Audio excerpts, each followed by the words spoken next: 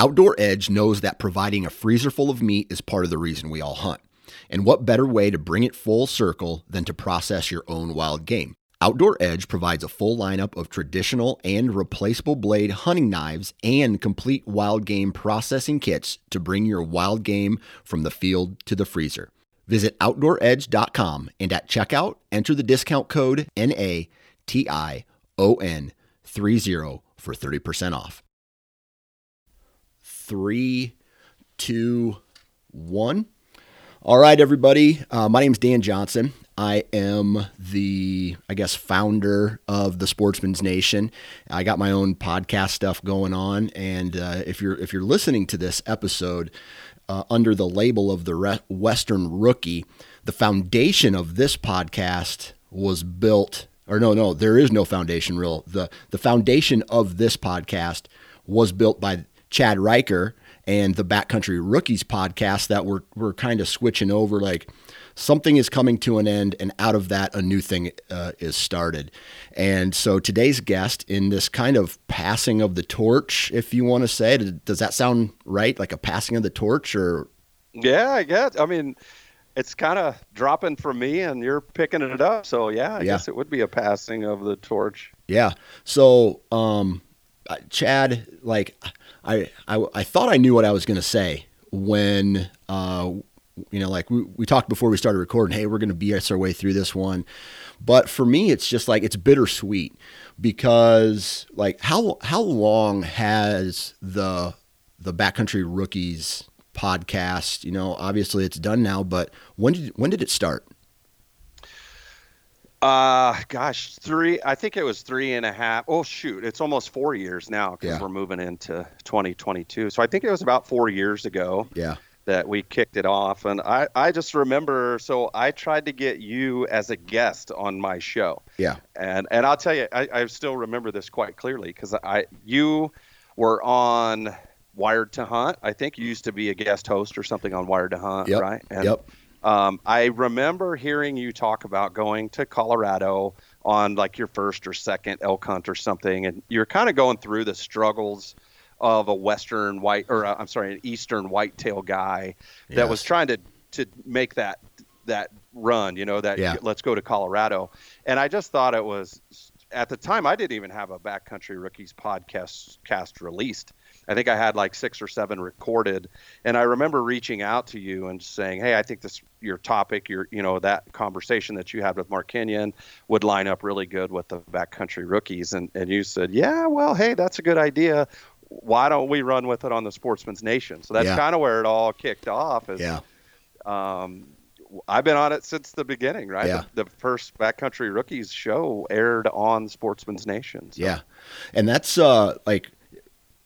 I can't help but say thank you, right? Because not only like if your podcast was dog shit, I'd be like, bitter, whatever, thanks a lot. We wouldn't be having this conversation now, but it's played not only a huge role on, for me and the network's growth, but for you as well. So I guess one of my first questions that I really have for you is, in this 4-year span, whether it's, of podcasting or connections you've made or actually the hunting itself, talk to me a little bit about what you've learned in the past 4 years that either has made you less of a backcountry rookie and more into a seasoned type hunter, or is this something that just never really ends?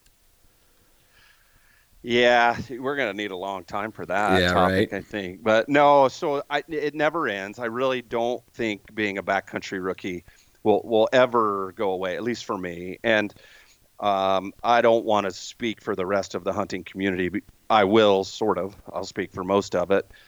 There are the guys out there that think they are the expert, right? Yeah. But I think in general, there is a large population of people that are hunters that learn something every year. Even some of the greatest hunters that are out there, I've had them on the podcast, and oftentimes they say, man, I will be a rookie for the rest of my days. As long as I hunt, I learn something new, and I always take something away from it. And I think there's a little bit of humility that goes with those kind of statements. where if you're always willing to learn something new, you're only going to get better. Yeah. I've learned a ton. So to go back from this, I guess the podcast itself, for those that listen to my show back in, from the very beginning, that my show started, Backcountry Rookies started because I wanted to pick up Western big game hunting. I had seen some YouTube videos about it and was just very interested in Western hunting. And I didn't know anything about it. I was watching videos, I was listening to podcasts, and a lot of those podcasts and videos out there, they were very educational, but there was a lot of just random questions that I had that weren't being answered. And I thought, well, I could get those answered myself. I can figure this out and I can start a podcast. So I'm not sure what rabbit hole I was going down with that, but I just think that starting from absolutely knowing nothing to where I'm at now, which is really absolutely knowing nothing. A little bit more than nothing, right? I know a little tiny bit more than I did 4 years ago. I will say though, probably the biggest takeaway as far as education and learning that I did learn from doing the podcast was get out there and get it and just get after it, because without opportunity, you're never going to have success, right? You can't just sit on the couch and kill an elk or a deer or anything from the couch. So you got to get out there and you got to try to do it. And the podcast is definitely, I don't know that it's provided more opportunity, but it's provided more motivation for me to go. Right. And and I've gone from, last year I had a pretty successful year, and then I've started out this year already. I tagged out in Arizona on a nice mule deer, so I'm starting off pretty good this year. Don't want to jinx it, but everything's going pretty good. So as far whether that has been like people that you've talked to on as guests on the Backcountry Rookies, or as as experiences in the field, do you have any highlights from the last 4 years that really stand out, that either kind of gave you aha moments, or was just like, dude, that definitely shortened the learning curve for me, knowing that? Yeah. So every year that I did the podcast, I think every year I did a series, and I plan on to continue to do this series just in different ways, maybe through some articles and stuff. But I always did a series that was called Stories from the Season. Yeah. And that series was, the idea behind it was to bring on good hunters, or even rookie hunters, or just whoever, people that had interesting stories from their hunt or from their season, and to bring them on and to let them share that story, and basically just give them the microphone and I'd ask a few questions, but really I would just let them talk and share their story. And that, I learned more by just sitting and listening to people talk about success, failure, what went right, what went wrong, gear that was important, just through that whole series. Every year I'd get to do anywhere from 10 to 15 of those. So, add that, that's 40 to 50, 60 episodes of just listening to hunters talk about hunting. And that was probably, I had some great guests on the show. I've had reoccurring guests. Corey Jacobson, of course, has always been one of our good guests, and Randy Newberg and Brady Miller, and I could go on, but I've had some really exceptional people on. But really, I think it's that Stories from the Season that I took the most away from. Yeah, and it's, I can't even sit here and tell you how many Nine Finger Chronicles episodes that I've done where I talked, and just like you, I've talked to the people who are more well known. Right. They have the Instagram pages and the Instagram following, all the way down to the people who are equally successful in the field, but are nobodies. Right. Yep. And so I love the conversations that, the conversations that lead to the success. And as we all kind of learn is that, and we all kind of hear, is that there's 1,000 ways to skin a cat, right? So I don't know. Now from talking to these people and then going out into the field, right, with the knowledge that you've gained from talking to some of these people, did you feel like it actually shortened the learning curve for you at all? I think so. Yeah. I really do. And I don't know if it's me talking to, I'll say that it was me having the opportunity to talk to people because it was Backcountry Rookies is a great podcast, right? But I also listen to a lot of other shows, and I've just heard a lot of stuff, and I spend a lot of time thinking about hunting and whatnot. But there's definitely been people on the show that I've taken things away from, and I guess to expand on that a little bit, a couple of those things is one is just go, right? Like I mentioned earlier, just get out there and you're not going to kill them from the couch. So get out there and go do it. And if you don't, I think it took 3 years before I killed an elk. And my first elk that I killed last year was a cow, right? I had an opportunity to to get a landowner cow hunt here in New Mexico.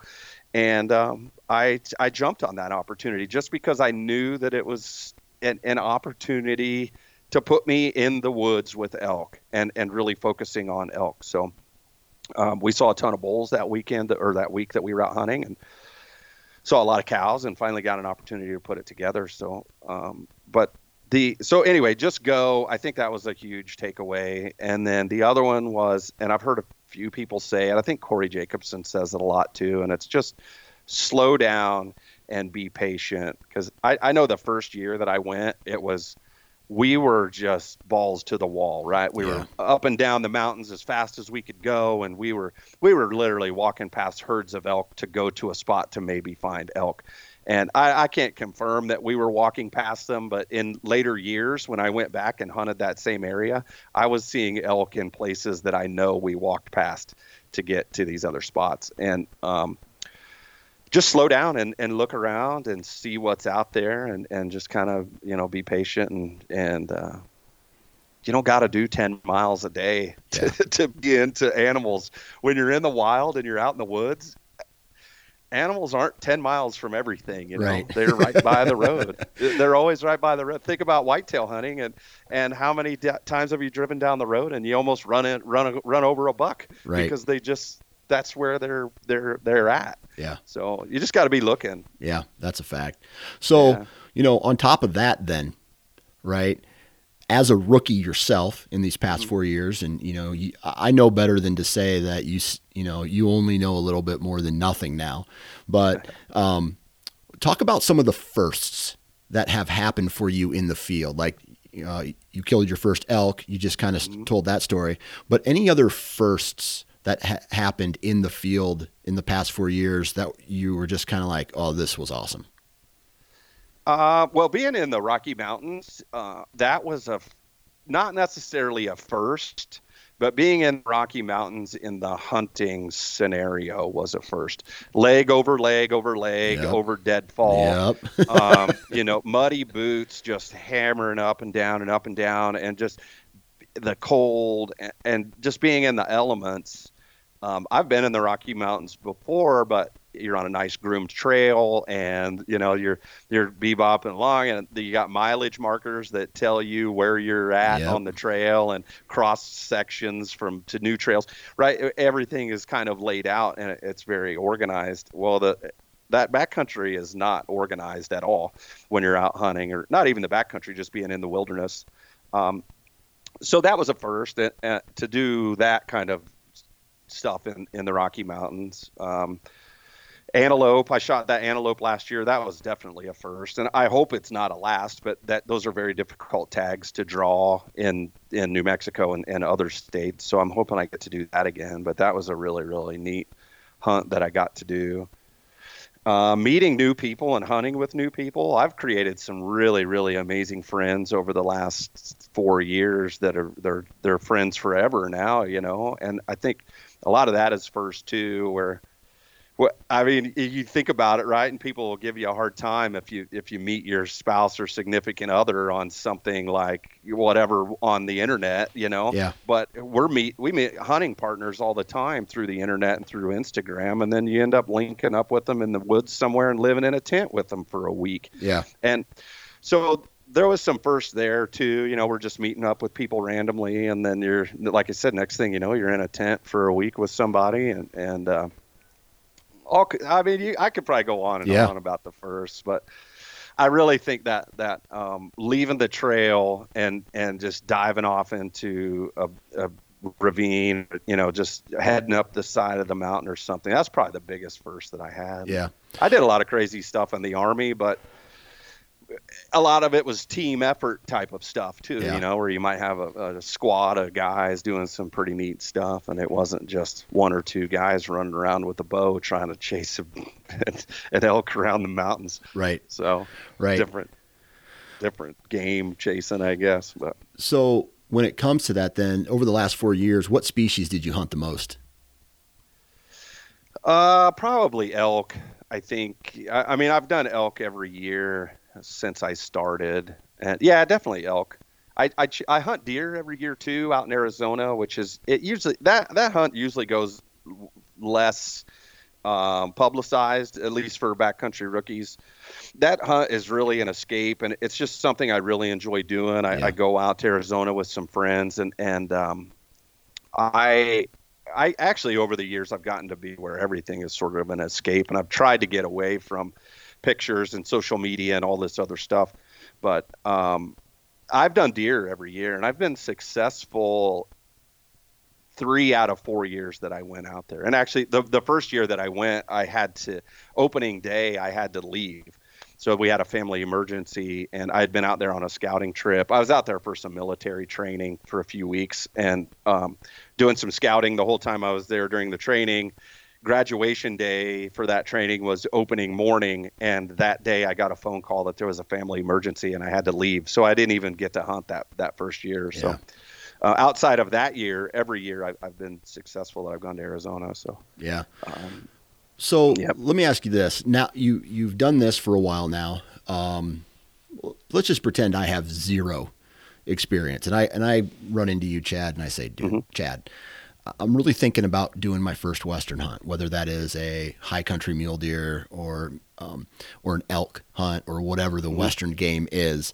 What kind of general advice would you give to me, being a flatlander, or maybe even someone who lives out west has never been hunting before? Is there any general advice that you think you could pass on to a brand new, very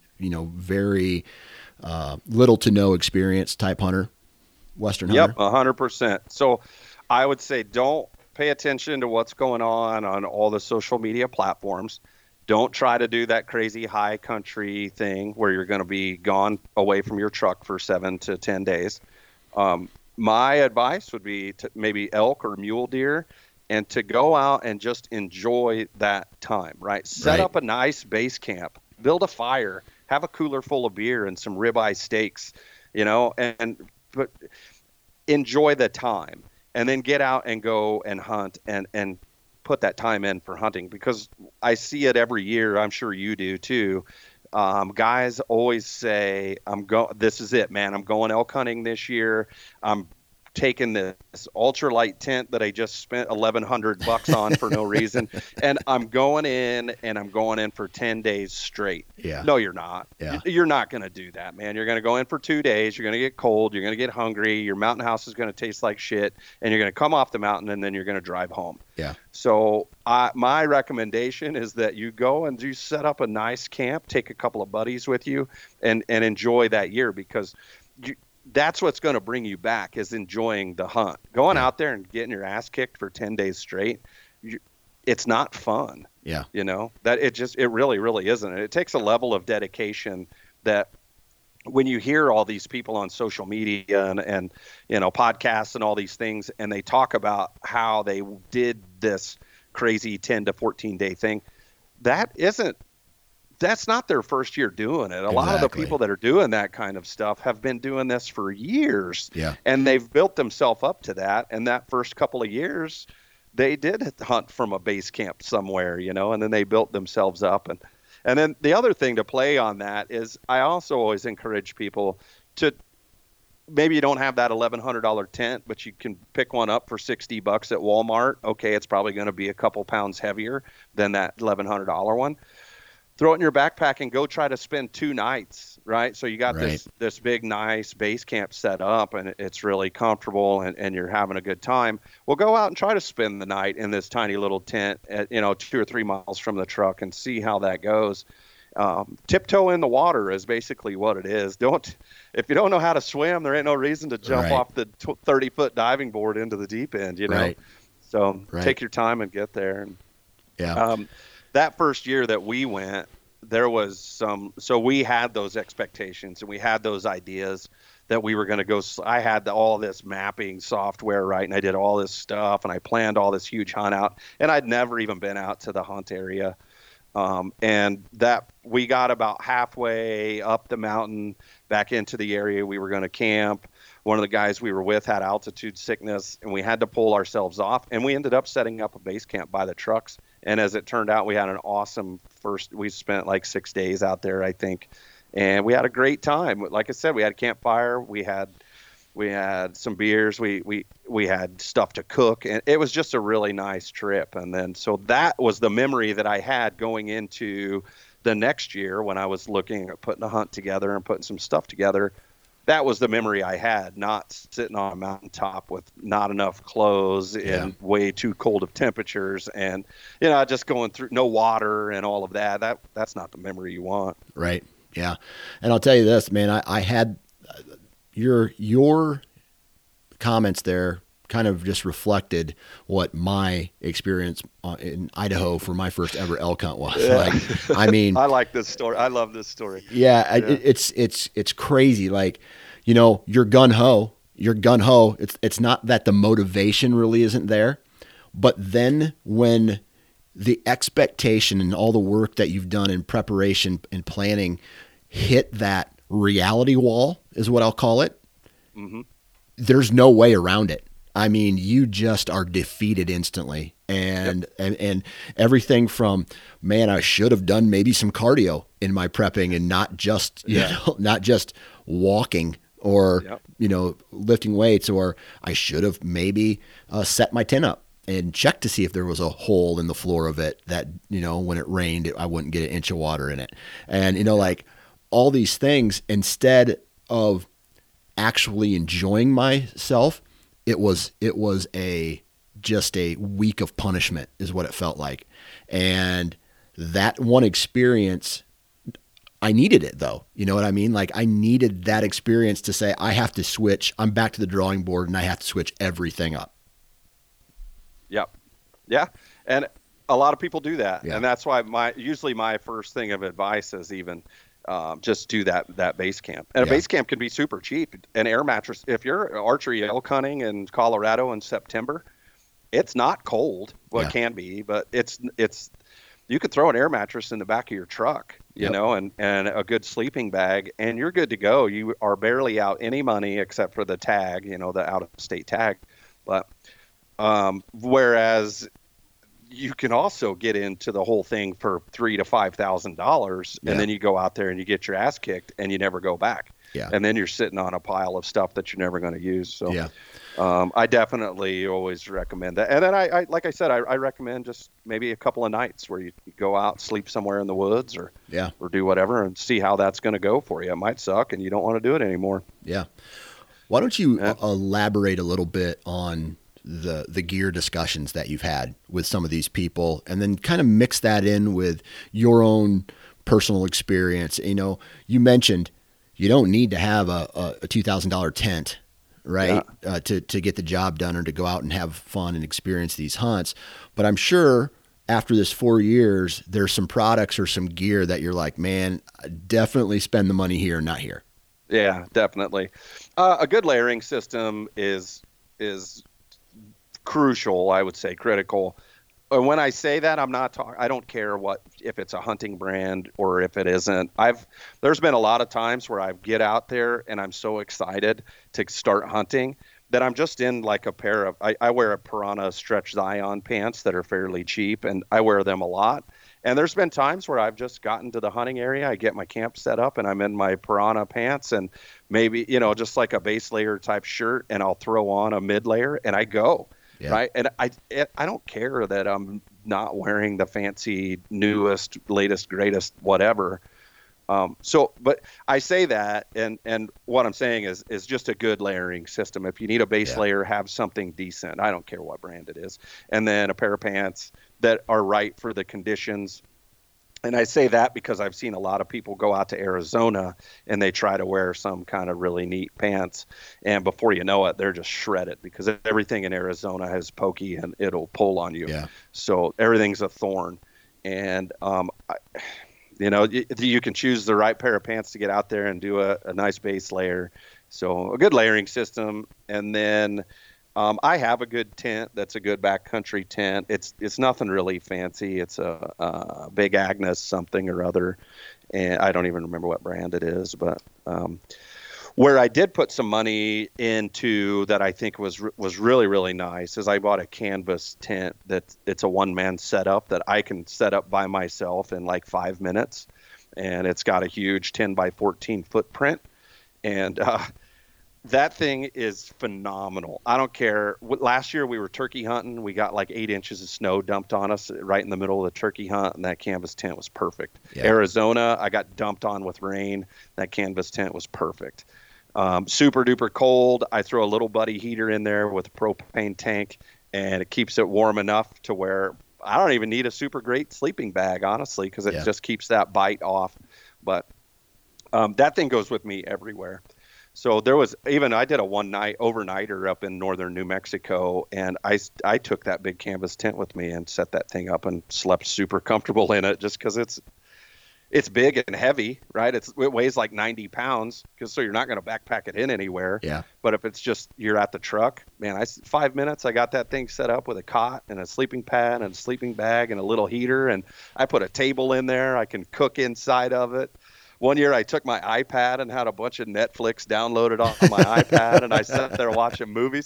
Like, it's comfortable. To me, it's comfort. Yeah. I can be comfortable. And then, like I said before, that makes me want to go back and re-experience that sometime, and it puts me back out in the field. So, what about good boots are big. Good backpack is a thing, and I won't but there's a bunch of different brands out there, so I'm not going to talk about brands. I just think. You look into that and try them on and make sure it's the right type of thing. Yeah. But binoculars have been key, especially for that Arizona deer hunt. Optics are everything out there when I go on that hunt. Yeah.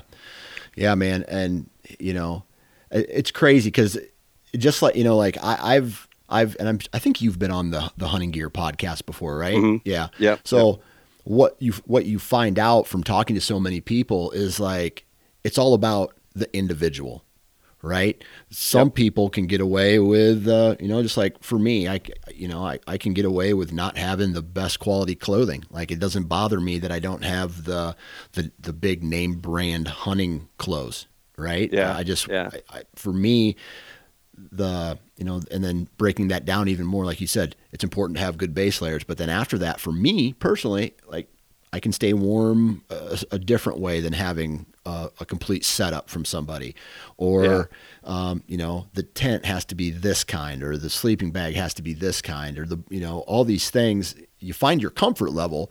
You see what makes you happy while you're out there doing it, and then for me, it's just I stick with that. Right. I don't typically bounce around or change anything up really, unless it fails me while I'm out there. And I'll just use a perfect example. I was. What was it? Not this past year, but the year before. I backpacked in 2 miles. I set up my camp for a public land mule deer hunt, and I had everything that I needed for 5 days. Right. And I said to myself, I am going to stay out here for 5 days.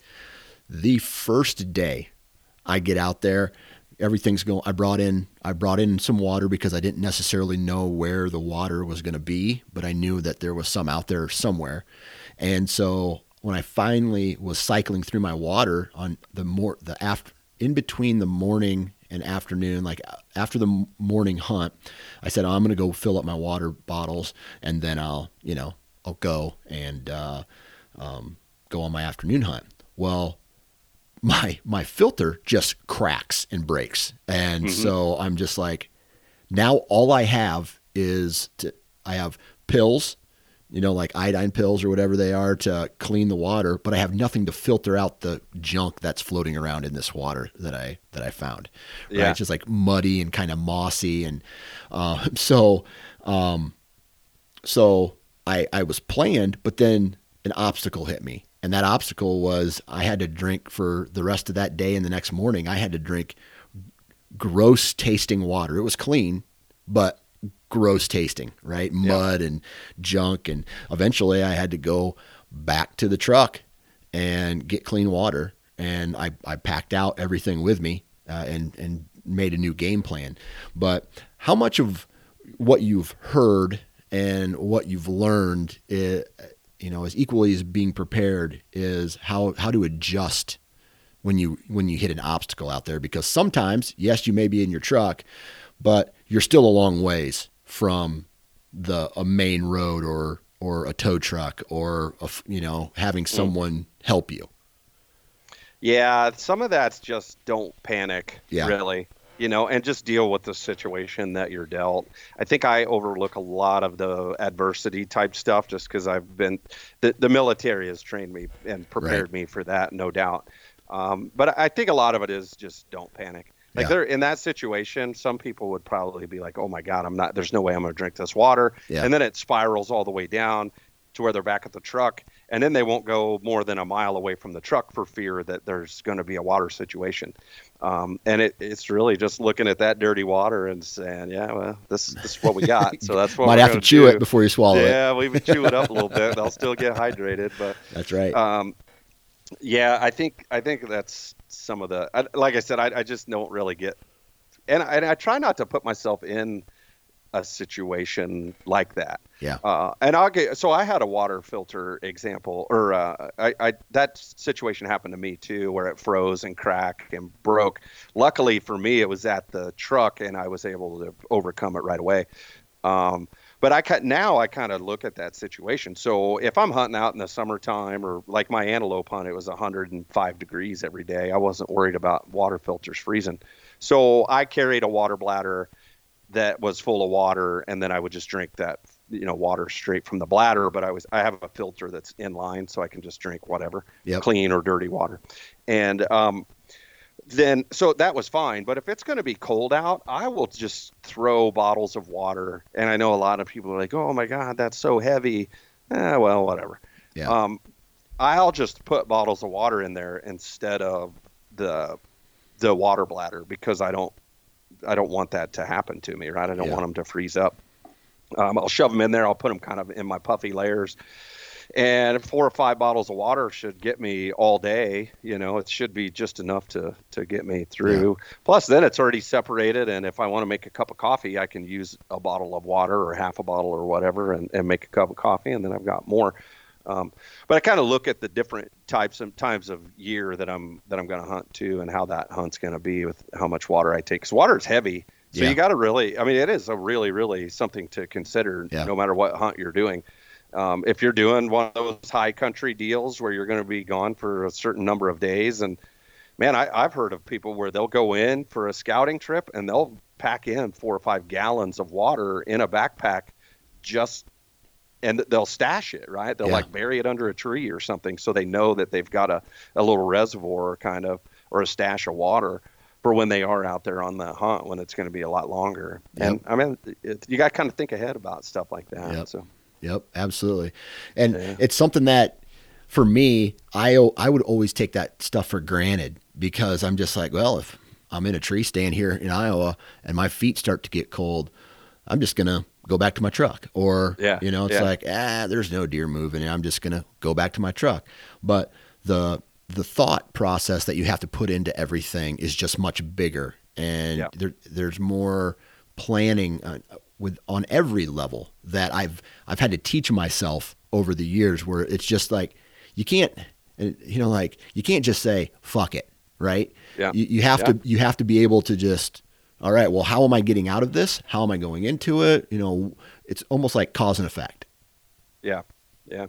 And so one thing with water, I'll tell you this too, is it doesn't matter what I'm doing. Even if I do have a water bladder, there's always 2 bottles of water in my in my pack. Sometimes it's an Nalgene bottle or whatever, because those water filters can break. You can bust a hole in the bottom of your bag, and at least you've got enough water to where if you're a couple of miles in, you've got enough to get back to somewhere, right? To get to a spot where you can filter something or get some water. So just kind of thinking about that, and that's happened to me. And in the past, there was a time in Colorado where we were out of water and we were struggling to get to a creek that we could, where we could filter it. And, ultimately we got there and we got water filtered, but it kind of sucked in the meantime, right? That last couple of miles was pretty rough. So that's a fact. Just always have, food and water is like the only thing. If you got enough to get you a couple of days, and I have these great big, they're super high calorie, high carb bars.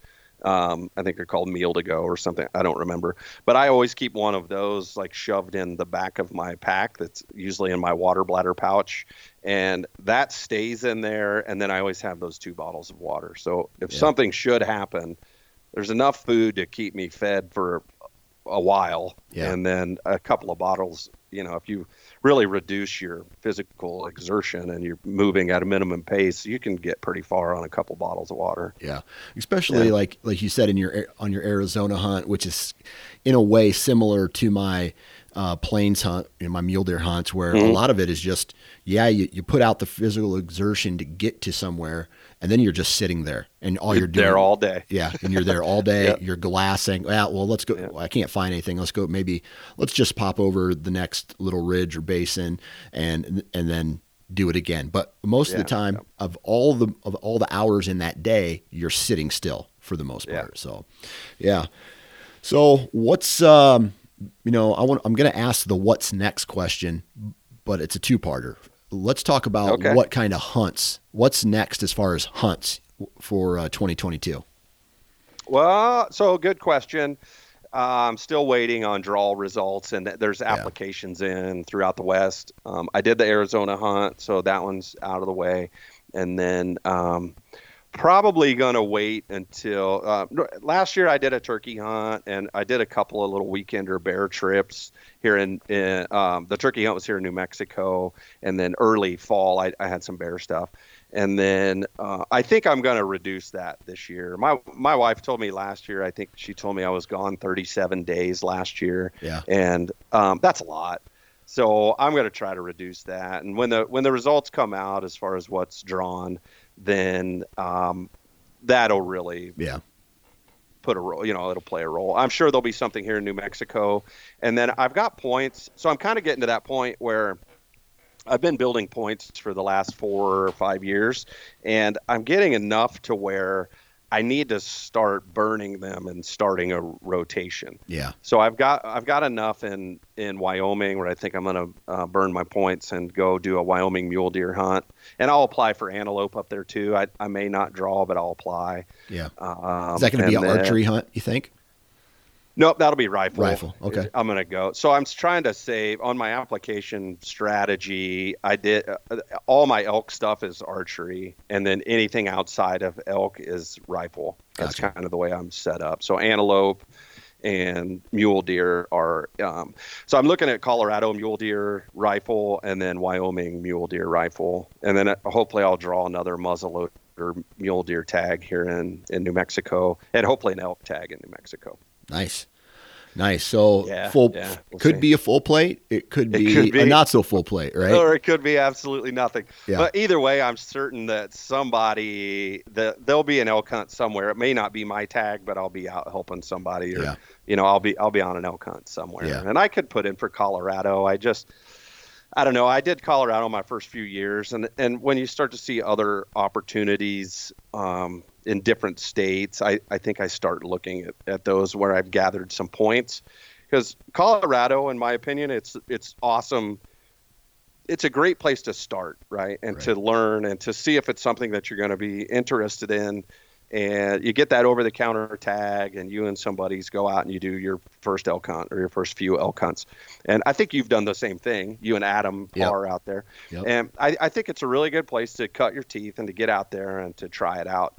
And then in the meantime, this is what I did, right? And I'm not saying what I did is right or wrong or whatever. It's just what I did. In the meantime, I was doing Colorado, but I was buying points in other states. Yeah. So like I said, now I'm to that point where, like, if I go do this Wyoming hunt, I'm still going to collect a couple more points in Arizona. I'll still collect points in Colorado, and then maybe next year I burn some Arizona points, and I add more. So it's just a juggle game of trying to juggle it from here on out. But, yeah, I feel you. So that's that. I couldn't make my decision up if I wanted to apply for elk this year in Wyoming. I got a stack of points that I'm debating, but just, I don't know, the way I wasn't prepared to put in the application, basically. So I let that expire. I'll buy another preference points for Wyoming again. And I think this year is going to be another mule deer whitetail year. And then, I may go to Colorado for elk, but that's kind of like if the rest of the plans kind of fall through type deal. Yeah, right. So right. On the opposite side of what your wife said, my wife told me this year, and she's probably going to regret saying it, but she said, "Oh man, this hunting season wasn't that bad." And that to me equals I can throw another hunt in somewhere. There you go. You know what I mean? I like it. Yeah, and I could too. Mine told me the other day, she said, "Why don't you plan some spring hunt?" Like last year I did the turkey hunt. And this year I said, well, I was thinking of maybe going to Arizona for a spring bear hunt. And then as I started really looking at the application strategy, and I was like, man, I'm probably going to be either on my tag or someone else's tag. I'll be hunting elk here in New Mexico, I'm hoping, either me or somebody else. And then with that Colorado and the Wyoming thing, I decided I'm not, unless there's this very rare spring bear hunt draw that you can get here in New Mexico. There's only like one or two very small units that have it. And if I applied for that, and if I would draw that by some chance, then I'll go hunt that for sure. But otherwise I'm just going to hang out here at the house and earn some brownie points. I know for a fact I've got some work trips coming up. They're going to take me away from home, and although they're not hunting trips, it's still time away from home that the wife's running the house, and it might as well be a hunting trip. Yeah. So it doesn't matter what it is. You're not home. Yeah. You're not home, and you're not helping with the chores and the dogs and whatever else. Yeah. So I kind of have to. I put that into the plan too, where I got to think about some of that. So it's going to be, hopefully it's a real heavy fall, and I'm able to be on a couple of deer hunts and fingers crossed an elk hunt somewhere. Yeah. I could go to Colorado. Last year, I think it was, 2 years ago. It was my first year I lived in New Mexico. It was my first year at my new job, and I had no vacation. So I was just going up during September I would drive up Friday night after work. I would hunt Saturday and part of Sunday, and then I would drive home. Yeah. And I did that like 3 weekends. And I could do that too, but that kind of sucks really, because I was by myself too. So if I shot an elk by myself on Sunday morning, I wasn't making it back to work the next day. There's no way I was going to make it. So really, it was kind of bad planning on my part. And there was a realization about halfway through where I was like, I'm just out here for no reason really. Yeah. I'm going to be in trouble if I shoot something. Yeah. So. And that's one thing that's a big learn right there is when I'm in a whitetail type scenario, I can shoot a deer, probably drag it back to the truck, depending on where I'm at, quarter it up, go, right? Yeah, but out there is the hunt is scheduled to end on, let's just say, a Saturday. But the real hunt ends on a Friday. So if it's past this certain time on a Friday, then I'm not leaving on Saturday. You know what I mean? So just like what you said. So, or if you kill and all that stuff goes on, which I have yet to experience any type of elk pack out in big terrain like Colorado. And someday that's the whole goal, right? Is to experience that. But Yeah, so we'll see. Yeah, that was my realization. So I had hiked into an area, and I was calling in bulls. I had them coming in on me, right? Like I was in very good situations each time I was up there, and the realization hit me when I realized it took me 2 hours to get from my truck to the area where I was in the elk, and then it was taking me about 2 hours to get back to the truck. And I thought, man, that's 4 hours without 100 pounds on my back, right? That's just with like 30 pounds of a day pack. And then I thought, okay, well then I got to scan and quarter this thing out and get it hung up in the trees. There's going to be some more time there. And the whole realization, basically what it boiled down to was it was going to be about 24 hours of me literally nonstop moving by myself to get that thing out of there. And that's when I was like, no, I'm not, there's no sense in me being up here goofing off. Like I said, I'm just going to. And then it was hot too, so likely I probably would have lost some of that meat and whatever. It was one of the. That was a big lesson learned, was to really take into consideration that timing and how it played out. Yeah, absolutely. All right, part 2 now of the what's next type scenario is Backcountry Rookies done, or are you like what's next for Backcountry Rookies? Yeah, so I'm not done at all. Social media is still out there, and we still have a good Instagram page and all of our stuff on Facebook, and the private group and all of that. So we'll still be pretty active on the Instagram, and then Backcountry Rookies. So I've got some deals with some other companies out there where I'm going to start doing some writing and some collaboration, and some stuff for companies. I think it's going to work out really, really good for Backcountry Rookies. And so the real struggle for me was timing with a new job and working like I was and trying to crank out a couple of podcasts a week. And, it was just becoming a bit overwhelming, and something needed to drop. So, and I was still already writing articles, and I was doing some stuff on the back end already. Yeah. So the idea was just to take down the podcast, at least for now, and see where things go. But no, there's definitely talks, and I'm in talks all the time. I've made a lot of very good friends across the industry over 4 years, and so there's a lot of talk about what to do next. And there's some meetings coming up with some companies, and we'll see where it goes, but definitely not gone. It's when I started it was a really the whole idea behind it was to prepare, inspire, and educate. And we always called that our PIE philosophy, is prepare, inspire, and educate. And the whole idea behind the Backcountry Rookies was that. And I think we've done that over the last 4 years, and we don't really want to stop. So we'll keep it going, just different platforms and different presence. Yeah, so. Absolutely. Well, Chad, man, first off, I want to say thank you for all the contribution that the Backcountry Rookies and you have done to the Sportsman's Nation. I'm excited to see where you go after this. And I know we've talked about it before, but in some way, shape, or form in the future, whether it's in 1 year or whether it's in 5-10 years, we got to do a hunt together.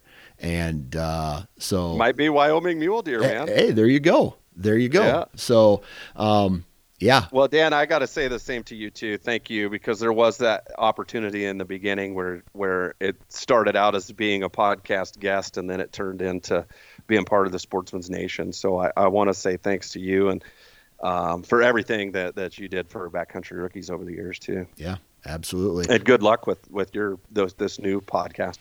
Yeah, absolutely. So I will end with this. Hopefully we can get you on as a guest of this every once in a while, and you can give your 2 cents and talk about the nothing that you know. And yeah, well, I could talk about nothing all day long. Exactly. Give me a chance. Exactly. Yeah. So Chad, man, really appreciate your time and everything you've done, and good luck this upcoming fall. Thank you. Maybe after the draw results come out, we'll talk about what's next.